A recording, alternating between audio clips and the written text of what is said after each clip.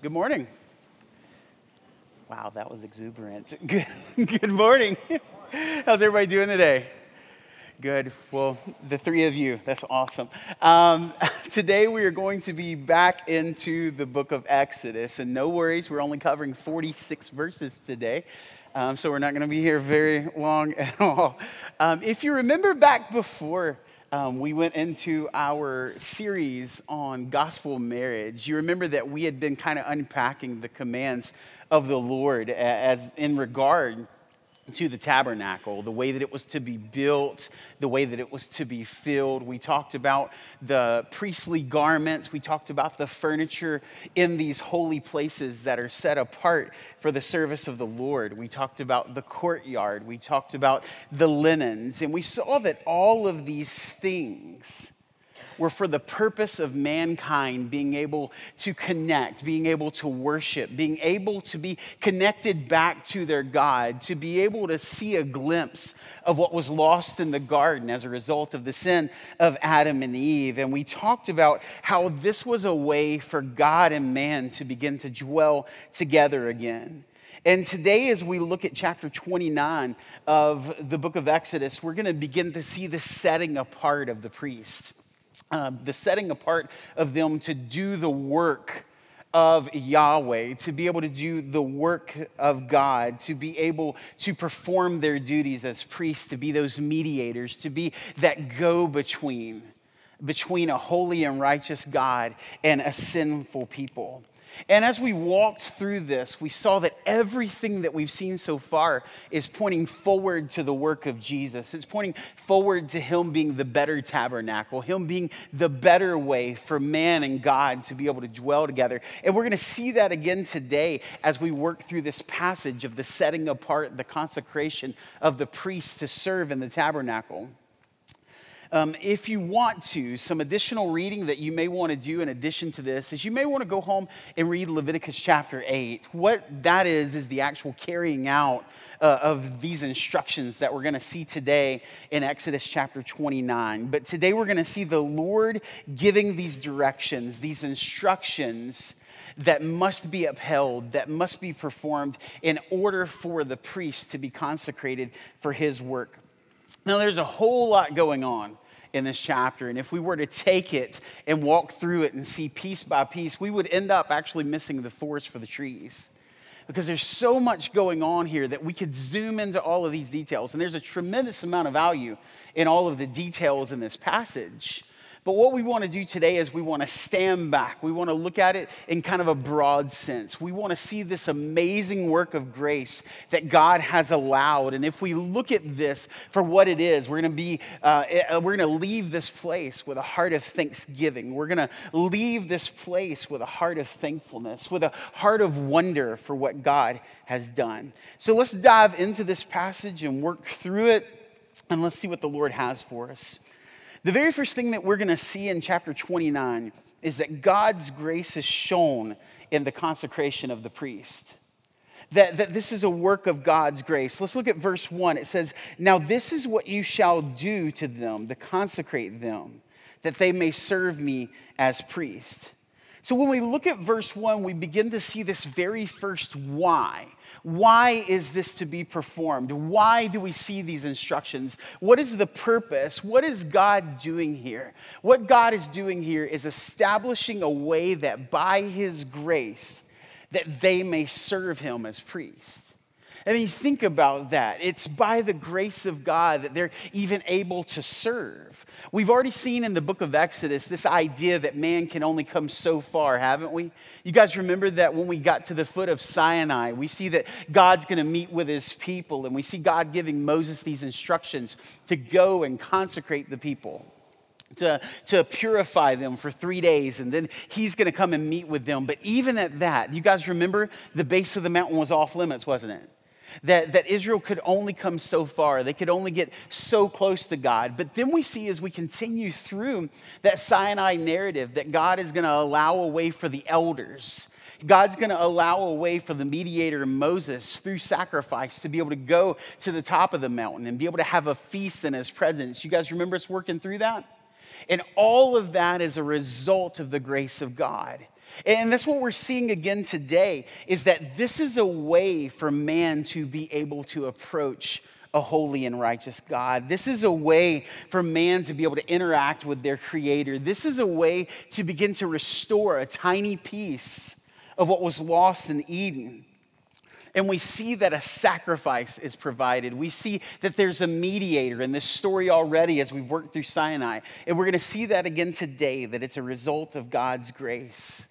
We see a sacrifice being made on behalf of the people, on behalf of the elders. We see this so that in spite of man's sin, in spite of who man is, and in spite of the holiness of God, God is making a way for man to enter back into fellowship with him. These priests that we're going to see in our passage today are a continuation of that grace of God. They're a continuation of a way to bring back this fellowship. So how will man be able to connect with a holy and righteous God? It's going to be through this process. It's going to be through the priest. It's going to be through sacrifice. That's how God is going to come back and dwell with his people here in this tabernacle. It's going to be a place that's there. It's going to be the place where God's presence dwells, but it's also a place where man is going to be able to interact with God. And so here we see this special group of people. We see Aaron and his descendants being set apart as a group of mediators between God and his people. It's important as we work through this, though, that we understand that it's not by their own ability that they're going to stand before God. It's by his grace. It's something that he's going to do. There's nothing that they can do, right? Their only piece in this is response and obedience. That this is a work of God's grace. This is something that he is doing. It's 100% on his accord. And so as we work through this and we start seeing this checklist, we start seeing these things to do, it can be very easy for us to kind of fall into a trap and think, oh, they're sanctifying themselves. So this is something that Moses is doing. This is something that man can do. But that's not the case. This is something that is only accomplished by God. It's only something that can be accomplished through his grace. It's God's grace that they may serve him. So that's the very first thing we see, is that this is initiated by God. This is by his grace. It's by his doing. It's because of who he is. The next thing we see as we work through chapter 29 is we see this process of consecration. We see all of these steps laid out. And so let's walk through these and kind of hit these at a high level so that we can sort of see what's going on. First, we see that the priests were washed. We find this in Exodus 29, verse 4. It says, "You shall bring Aaron and his sons to the entrance of the tent of meeting and wash them with water." So this very first step, this washing, is a symbolic cleansing. As we work through the Bible, we see that sin is associated with several different things, but one of the things that it's most commonly associated with is filth. It's associated with being dirty. It's associated with something that needs to be washed away and cleaned. We see this in Isaiah 1:16. It says, "Wash yourselves, make yourselves clean, remove the evil of your deeds from before my eyes. Cease to do evil." We see it in Jeremiah 4:14. "O Jerusalem, wash your heart from evil, that you may be saved." The most obvious connection you may have had in your mind when I mentioned this washing may have been baptism itself in the New Testament, right? That it's it's a symbolic thing. It's something that's done to show this transformation that's happened inside of you. It's this thing that we do in the presence of our church family to show that we are indeed redeemed, that we have been washed by the blood of Christ, that we are different. And so it's this outward expression of something that's happening internally. And when we see this, that's the context that we need to view this in. That this ceremonial washing of the priest is a way for them to show in this very, very public ceremony that they are set apart, that there's something unique about them, that there's something different about them, that God has set them apart for a specific purpose as a specific people.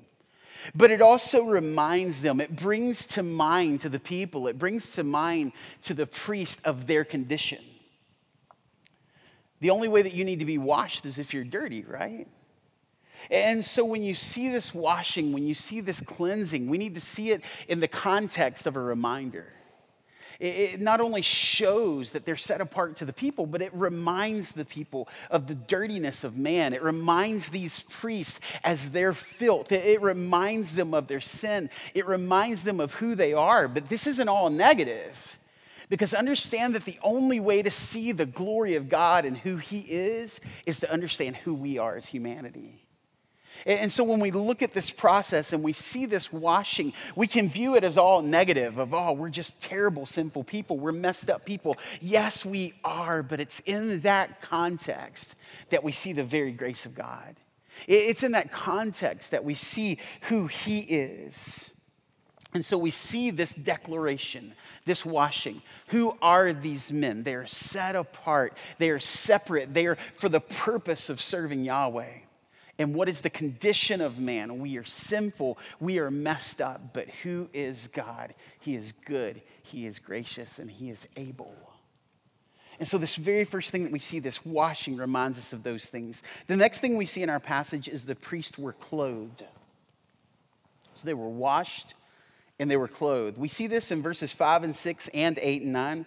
Verse 5 and 6 says, "Then you shall take the garments and put on Aaron the coat and the robe of the ephod and the breastplate, and gird him with the skillfully woven band of the ephod. And you shall set the turban on his head and put the holy crown on the turban."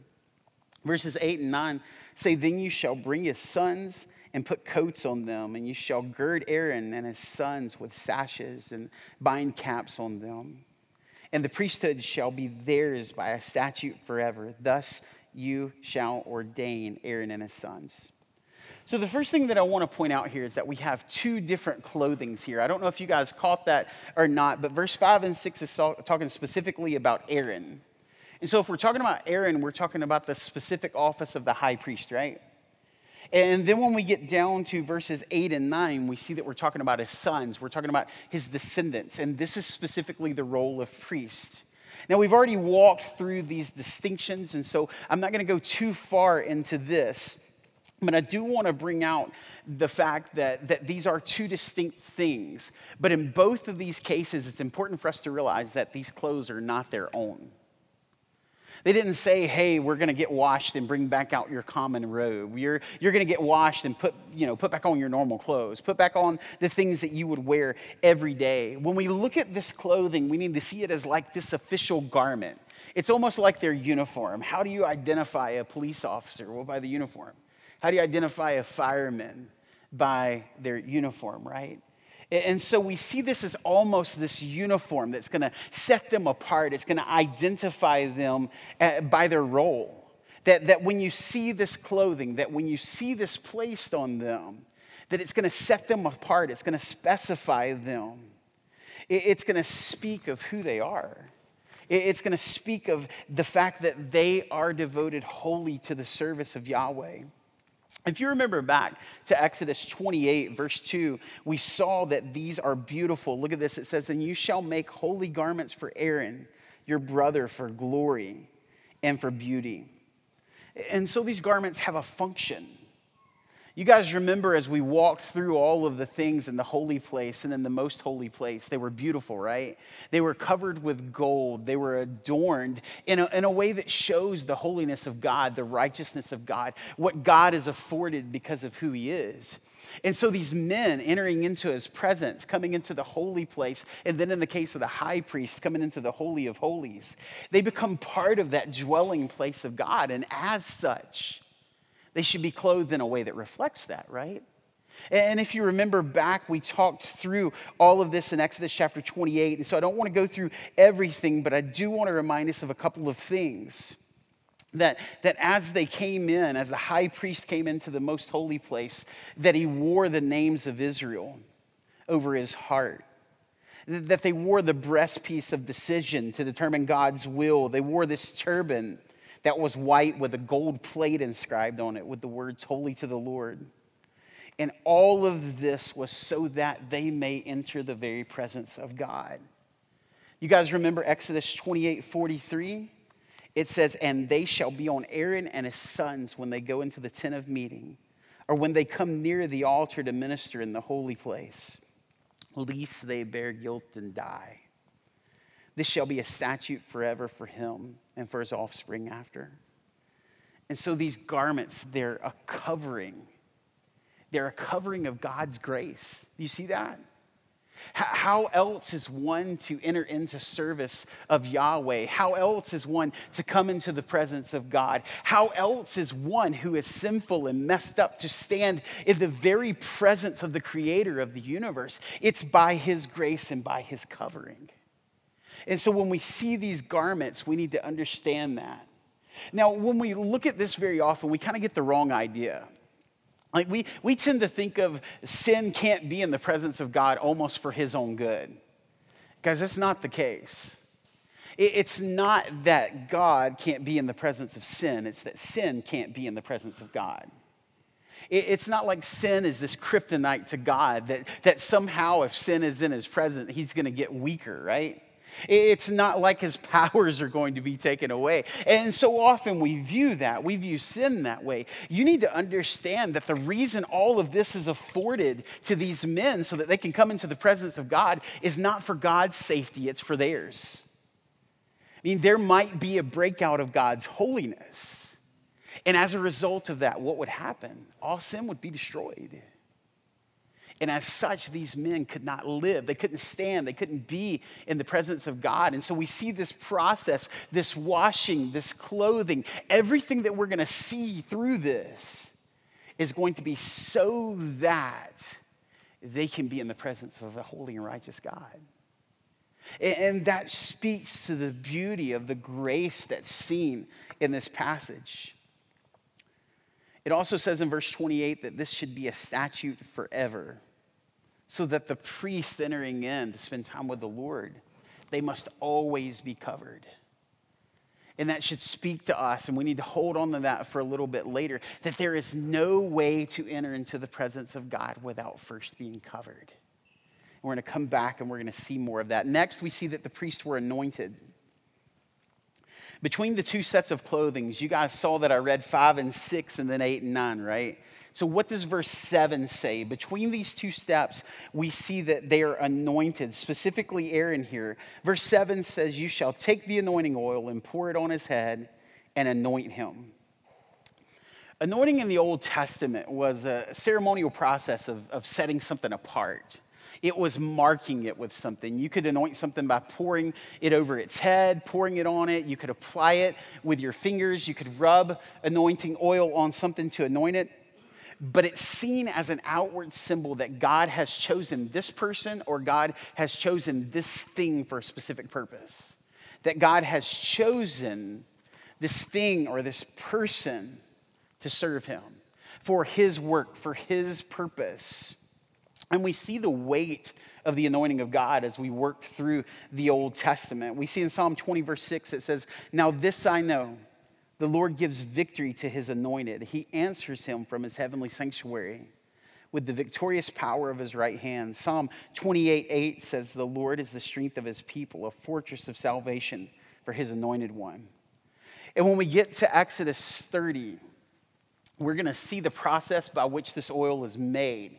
Now, this oil that's used for the anointing of the priest is totally different than any other oil. As a matter of fact, the Bible gives a warning, and we'll see that in a few weeks, that if this oil is used for anything else, that person is to be cut off. That person is to be destroyed. And so this oil is special. This anointing is special. This anointing sets them apart. And when we look at this, remember that all of this is done in sight of the people that would have been in the courtyard. This is before the tent of meeting, right? Anybody that was there would have seen this process. They would have seen this washing. They would have seen this clothing. They would have seen this anointing. That they would look at these people and they would see all of the things that are afforded to them, that it's afforded so that they may be able to be in the very presence of God, so that Israel has a mediator to come in and worship Yahweh. Next, we see that a substitutionary sacrifice was given for their sins. We see this in chapter 29, verses 10 and 12, and also 36 and 37. It says, you shall bring the bull before the tent of meeting. Aaron and his sons shall lay their hands on the head of the bull. We're going to see this done again later. Then you shall kill the bull before the Lord at the entrance of the tent of meeting, and shall take part of the blood of the bull and put it on the horns of the altar with your finger, and the rest of the blood you shall pour at the base of the altar. Now look at verse 36. It says, and every day you shall offer a bull as a sin offering for atonement. You shall purify the altar when you make atonement for it, and shall anoint it and consecrate it. 7 days you shall make atonement for the altar and consecrate it. And the altar shall be most holy. Whatever touches the altar shall become holy. So we see these sacrifices for two different reasons. We see these sacrifices, one, to be able to purify the altar, and two, to be able to purify the priest. So the sacrifice is part of this process. It brought forgiveness to the priest, but it also set apart the altar as being most holy. I think one of the most interesting things about this passage is the way that it describes the altar.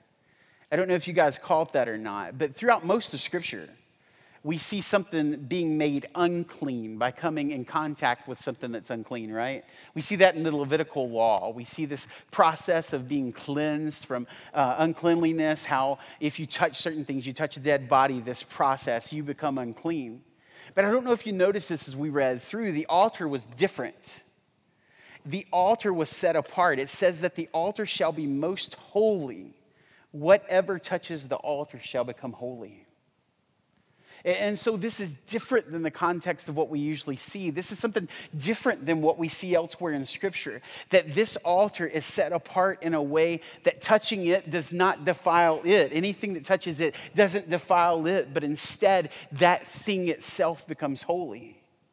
And this is a result of the sacrifice. This is a result of this work, of a substitution, of an offering being made, of a sacrifice being made for its cleansing. And we see the same thing made on behalf of the priest. That they are clean, that they are purified as a result of this substitutionary offering. God allows by His grace a life to be taken on behalf of their sin. We know that the result of sin is death. We know that blood has to be shed. We see this elsewhere in Scripture, right? That the purification of sin, that the cleansing of sin is only available through blood. But God in His infinite mercy allowed for the blood of an animal to be shed instead of these men. And so what does that mean? It means that their sin debt's been paid. It means that their sins have been taken care of as a result of this other sacrifice. As a result of this blood, God counts it. The next thing that we see is that the priests were marked by the blood. It wasn't just enough that the blood was shed. It's that the blood had to be applied. And look at Exodus 29, 19 through 21. It says, take the other ram, and Aaron and his sons shall lay their hands on the head of the ram. And you shall kill the ram and take part of its blood and put it on the tip of the right ear of Aaron and on the tips of the right ears of his sons, on the thumbs of their right hands and on the greatest toes of their right feet, and throw the rest of the blood against the sides of the altar. Then you shall take part of the blood that is on the altar and of the anointing oil and sprinkle it on Aaron and his garments and on his sons' garments with him. And he and his garments shall be holy, and his sons garments with him. So we see the priests commanded to lay their hands on this offering again. We need to understand the weight of this, what's signified in this. What this does is it brings these men to a place. It brings them to a place that they understand as a result of my sin, because of my dirtiness, because of the things that I have done, because of who I am, this animal has to die. There has to be death for my sin. And so when we see this placing on of hands, we see this elsewhere in Scripture. We see it with the scapegoat. But what's happening here is that it's bringing to their mind, because of my filth, because I am set apart for the service of God, there has to be payment for my sin. And so by my placing my hand on this, I'm coming to this realization. I'm coming to this understanding. I'm recognizing who I am. I'm recognizing my sinfulness. And we see this pattern through all of these steps, don't we? We see that it's a process by which much is made of God's holiness and much is made of man's condition. That's how we end up with this heart of appreciation when we see this. And there's a lot of commentators that really grabbed hold to the location of this blood being applied. It talks about being applied to the right earlobe and being applied to the right thumb and being applied to the great toe on your right foot. I'm assuming that's the big toe. I wouldn't call my little toe a great toe. But a lot of the commentators grabbed hold of this and said that what this symbolizes is that these men should have their ears always available to listen to the word of God. That their hands should be all about the work of God, that everything that they do with their hands should bring glory to God, and that they should walk in the way of Yahweh. And so this application of the blood cleanses them, but it also brings their mind to their purpose. It brings their mind to who they are and who they are to be. What does this show them? It shows them that they're no longer their own. Their hands are no longer for their own service, that their feet are no longer for their own service, that their ears, the things that they give their attention to, are no longer their own.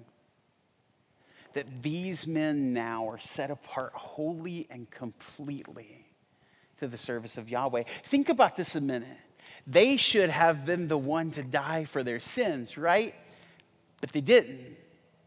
But now, as a result of this substitution being made on their behalf, they're now called to die to themselves.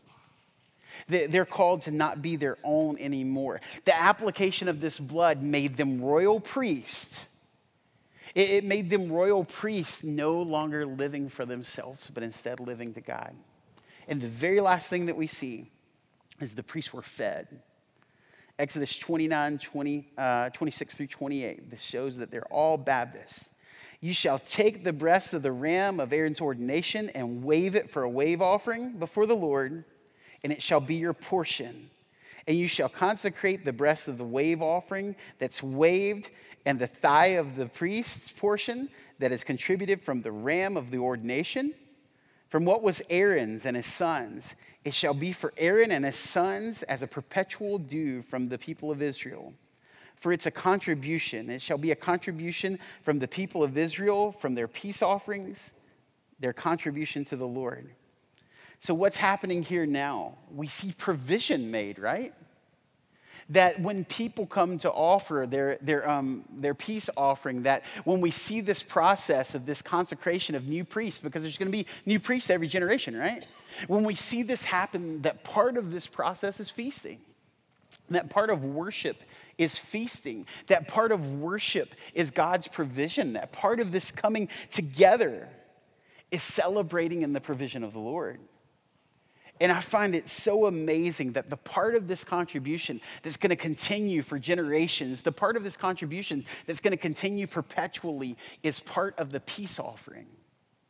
You guys may not know this, but the peace offering is the only offering in all of Scripture that the person who brings it gets to partake, and the priest get to partake. And remember, we've talked about this, right? That God is a God of feasting, of celebration and joy. And what greater joy is there than feasting in the presence of an almighty God? The feasting on his provision, understanding that he is who provided things for us, that understanding that he has given everything to us. And so the last piece of this is feasting and celebration for God's provision. And so at this point, what has happened? Well, what's happened is now we've seen these men set apart. We've seen this process take place. We've walked through this. And so what's the next thing that we see in this passage? We see the main reason for it all, that it's so that God may dwell among them. When we look at this whole process, remember we started with talking about it being God's grace, a process of God's grace. Verse 44 says, I will consecrate the tent of meeting and the altar. Aaron also and his sons I'll consecrate to serve me as priests. I'll dwell among the people of Israel, and I'll be their God, and they shall know that I'm the Lord their God, who brought them out of the land of Egypt, that I might dwell among them. I am the Lord their God. This is an amazing thought, isn't it? That God would instate this process so that he can dwell with his people, so that he can be with his people, so that a glimpse of what was lost in the garden may be realized again. Notice the term that's used here for the tabernacle, the tent of meeting. We saw that before in chapter 29. We've seen that in several chapters as we've gone through Exodus. We see it first introduced 4 chapters ago. But it's this idea that the purpose of all of this, the purpose of the tabernacle, the purpose of the priest, the purpose of all of these things is so that God may dwell with his people. And that's the beauty of it, right? It's amazing to me that God would do this, that the God of all creation, the God that's worthy of worship and praise and adoration and sacrifice, would look at a people that had pushed him away. Look at humanity, right? Look at us who are sinful people and say, I will do this so that I can dwell with them, so that I can be with them.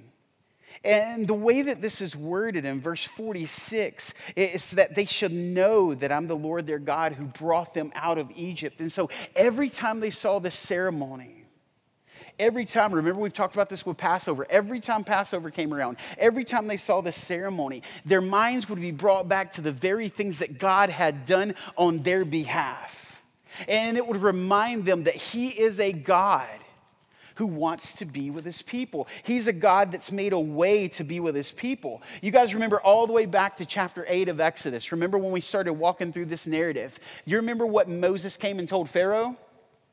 He said, God said, let my people go so that what? They may worship me. So what are we seeing here? We're seeing the completion of this call. We're seeing that God is putting these things in place, that God is setting up this process so that his people may be brought out of bondage, not just out of bondage, but out of bondage to worship him. And that's the beauty in this. That's the beauty in this process, is that it is so that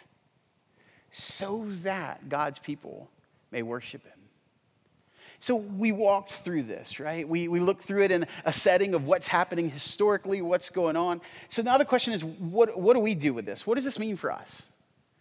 What does this mean as we leave this place? What do we take home from this? Well, I think that what we should be reminded of is we should be reminded of God's gracious activity in Jesus and how it makes it possible for man and God to dwell together. Remember, we've talked about this, how everything with the tabernacle points forward, right? It points forward to Jesus. It points forward to who he is. It points forward to what he will do. And it reminds us back to what he has done. And so when we read chapter 29, there's all of these interesting things that we can dig into, that we can look into the details, and we could have connected these type of offerings to things that we see in Leviticus, these types of sacrifices. And if you want to do that, you can. It's amazing to see. But what it should remind us of today is what has been done for us in Christ. I mean, think about everything that we've talked about this morning. The very first thing that we saw is that this process is a result of God's grace. It's not anything that the priest could do. It's not that they could cleanse themselves. It's not that they could consecrate themselves. And when we get to the New Testament, we see in Ephesians 2, 8, and 9 that it's for grace you have been saved through faith. And it's not your own doing. It's the gift of God. And as a result, it's not a result of works, so that no one may boast. It reminds us that our salvation is not something that we do. It's a gift of God. It's by his provision. We see in Exodus 29 that there was this symbolic washing to inform the world around them that they're set apart. It should push us forward to the New Testament. It should remind us of this picture of baptism, how we're immersed, how this is done so that others can see that our family of God, so that those as part of this community can see something that's happened internally. And it should remind us of that. It should remind us in a very real way that we need to be washed of our sins. Hebrews 10:22 says, let us draw near to God with a sincere heart, and with the full assurance that faith brings, having our hearts sprinkled to cleanse us from a guilty conscience and having our bodies washed with pure water. It should remind us of 2 Corinthians 7:1, since we have these promises, beloved, let us cleanse ourselves from every defilement of the body and spirit, bringing holiness to completion in the fear of God. It should remind us of that washing. It should remind us of that cleansing. We should look and see that they're clothed with priestly garments. We should see that in Scripture, especially in the New Testament, that the wearing of garments is a picture of the life of the believer. It's taking off this old self. It's putting on this new self. We see that in places like Ephesians 4:17 through 32. It speaks of taking off our old self. We see that in Colossians 3. Look at verse 12. It says, "Put on then as God's chosen ones, holy and beloved, compassionate hearts, kindness, humility, meekness, and patience, bearing with one another. And if one has complaint against one another, forgiving each other. As the Lord is forgiving you, so you must also forgive. And above all these, put on love, which binds everything together in perfect harmony. And let the peace of Christ rule in your hearts, to which indeed you were called in one body, and be thankful." This clothing should remind us of Galatians 3:27. "For all of you who were baptized in the Christ have clothed yourselves with Christ."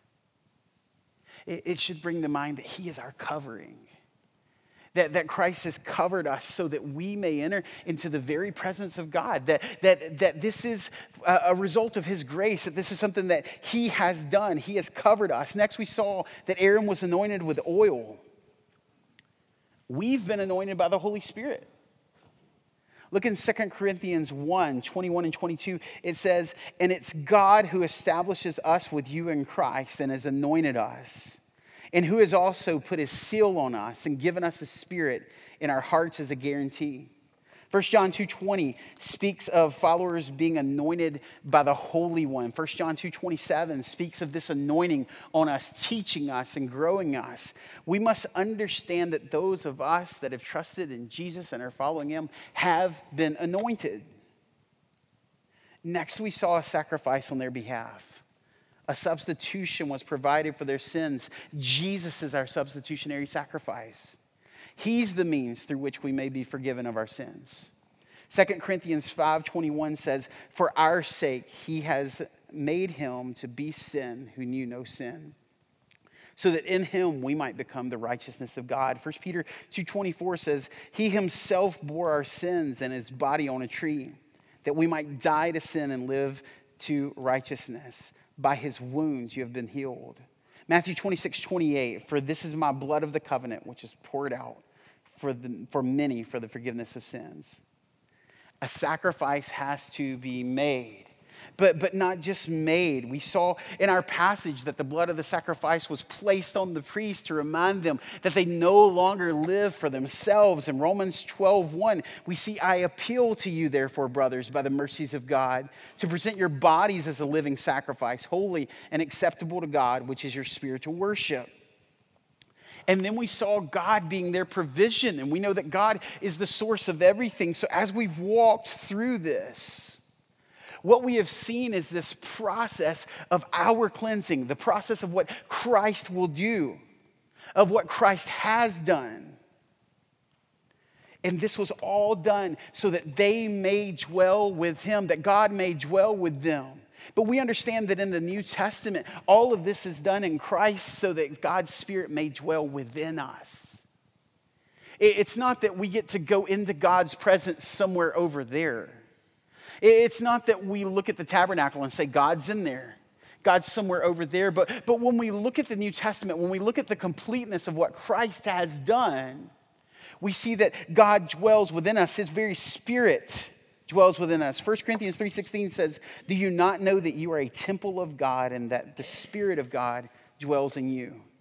1 Corinthians 6:19, "Or do you not know that your body is a temple of the Holy Spirit who is in you, whom you have from God, and that you are not your own?" So what is the result of all of this? The result of this is what was read at the very beginning of our service, 1 Peter 2:9. "But you are a chosen race, a royal priesthood, a holy nation, a people for his own possession, that you may proclaim the excellencies of him who called you out of darkness into his marvelous light." You guys see what's happened here? Those of us that are redeemed are priests. It's that idea of the priesthood of the believer. What does that mean? That we are enabled because of the covering, the washing, the sacrifice, the application of the blood of Christ, to be able to worship God, to be able to come into the presence of God, and that God is able to dwell with us. We should celebrate in that. We should rejoice in that. That the God of the universe made a way to dwell with us. Are you amazed in that? Are you amazed in the fact that God in his grace made a way for you to worship him? Are you amazed that sinful man can be reconciled to God? Are you amazed that sinful man has the opportunity to worship God even? Are you amazed at the fact that man is able to be in the presence of God? Are you amazed that it's not by your might? It's not that you clean yourself up first and come to God and say, now I'm good enough. It's that while we were yet sinners, Christ died for us. Are you amazed by those facts? Does it blow you away that God wants to be with you? Does the truth of the gospel still shake you? Are you about the work of the gospel as a result of that truth? If you are a priest, which those of us that redeemed are, does your life reflect it? Do you pour out or do you just receive? This is a question that I promise isn't a guilt trip. It's just a question. How do you serve? If we're priests, if we are called to be in the worship and service of Yahweh, how do you serve God? How do you put your ears and your hands and your feet to action? How do you live this faith out? Are your ears attuned to his voice? Do you listen to his call? Do you work with your hands? Do you move with your feet to follow his calling? Do we do those things? Those are questions that we have to answer, but the most important question that has to be answered is for every single person in this room. Has your heart been melted by this truth? Has your heart been melted by the truth that you cannot save yourself? Has your heart been melted by the truth that you cannot reach God? Has your heart been melted by the truth of God loves you so much that God wants to restore what was lost in Eden? That he provided a way by his grace for those who would respond in faith. Have you pushed into that? Have you responded? Have you been reconciled to God? Has the blood of the sacrifice of Jesus been applied to your life? Have you trusted him with your eternity? Have you laid your hope in him? If not, today can be that day. Today can be the day that you bow your knee, that you bend your knee, that you bow your head to the kingship of Jesus. Today can be the day that you're set apart for his service.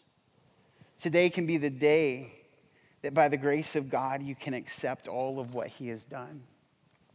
Remember, beloved of God, the life we live is not our own.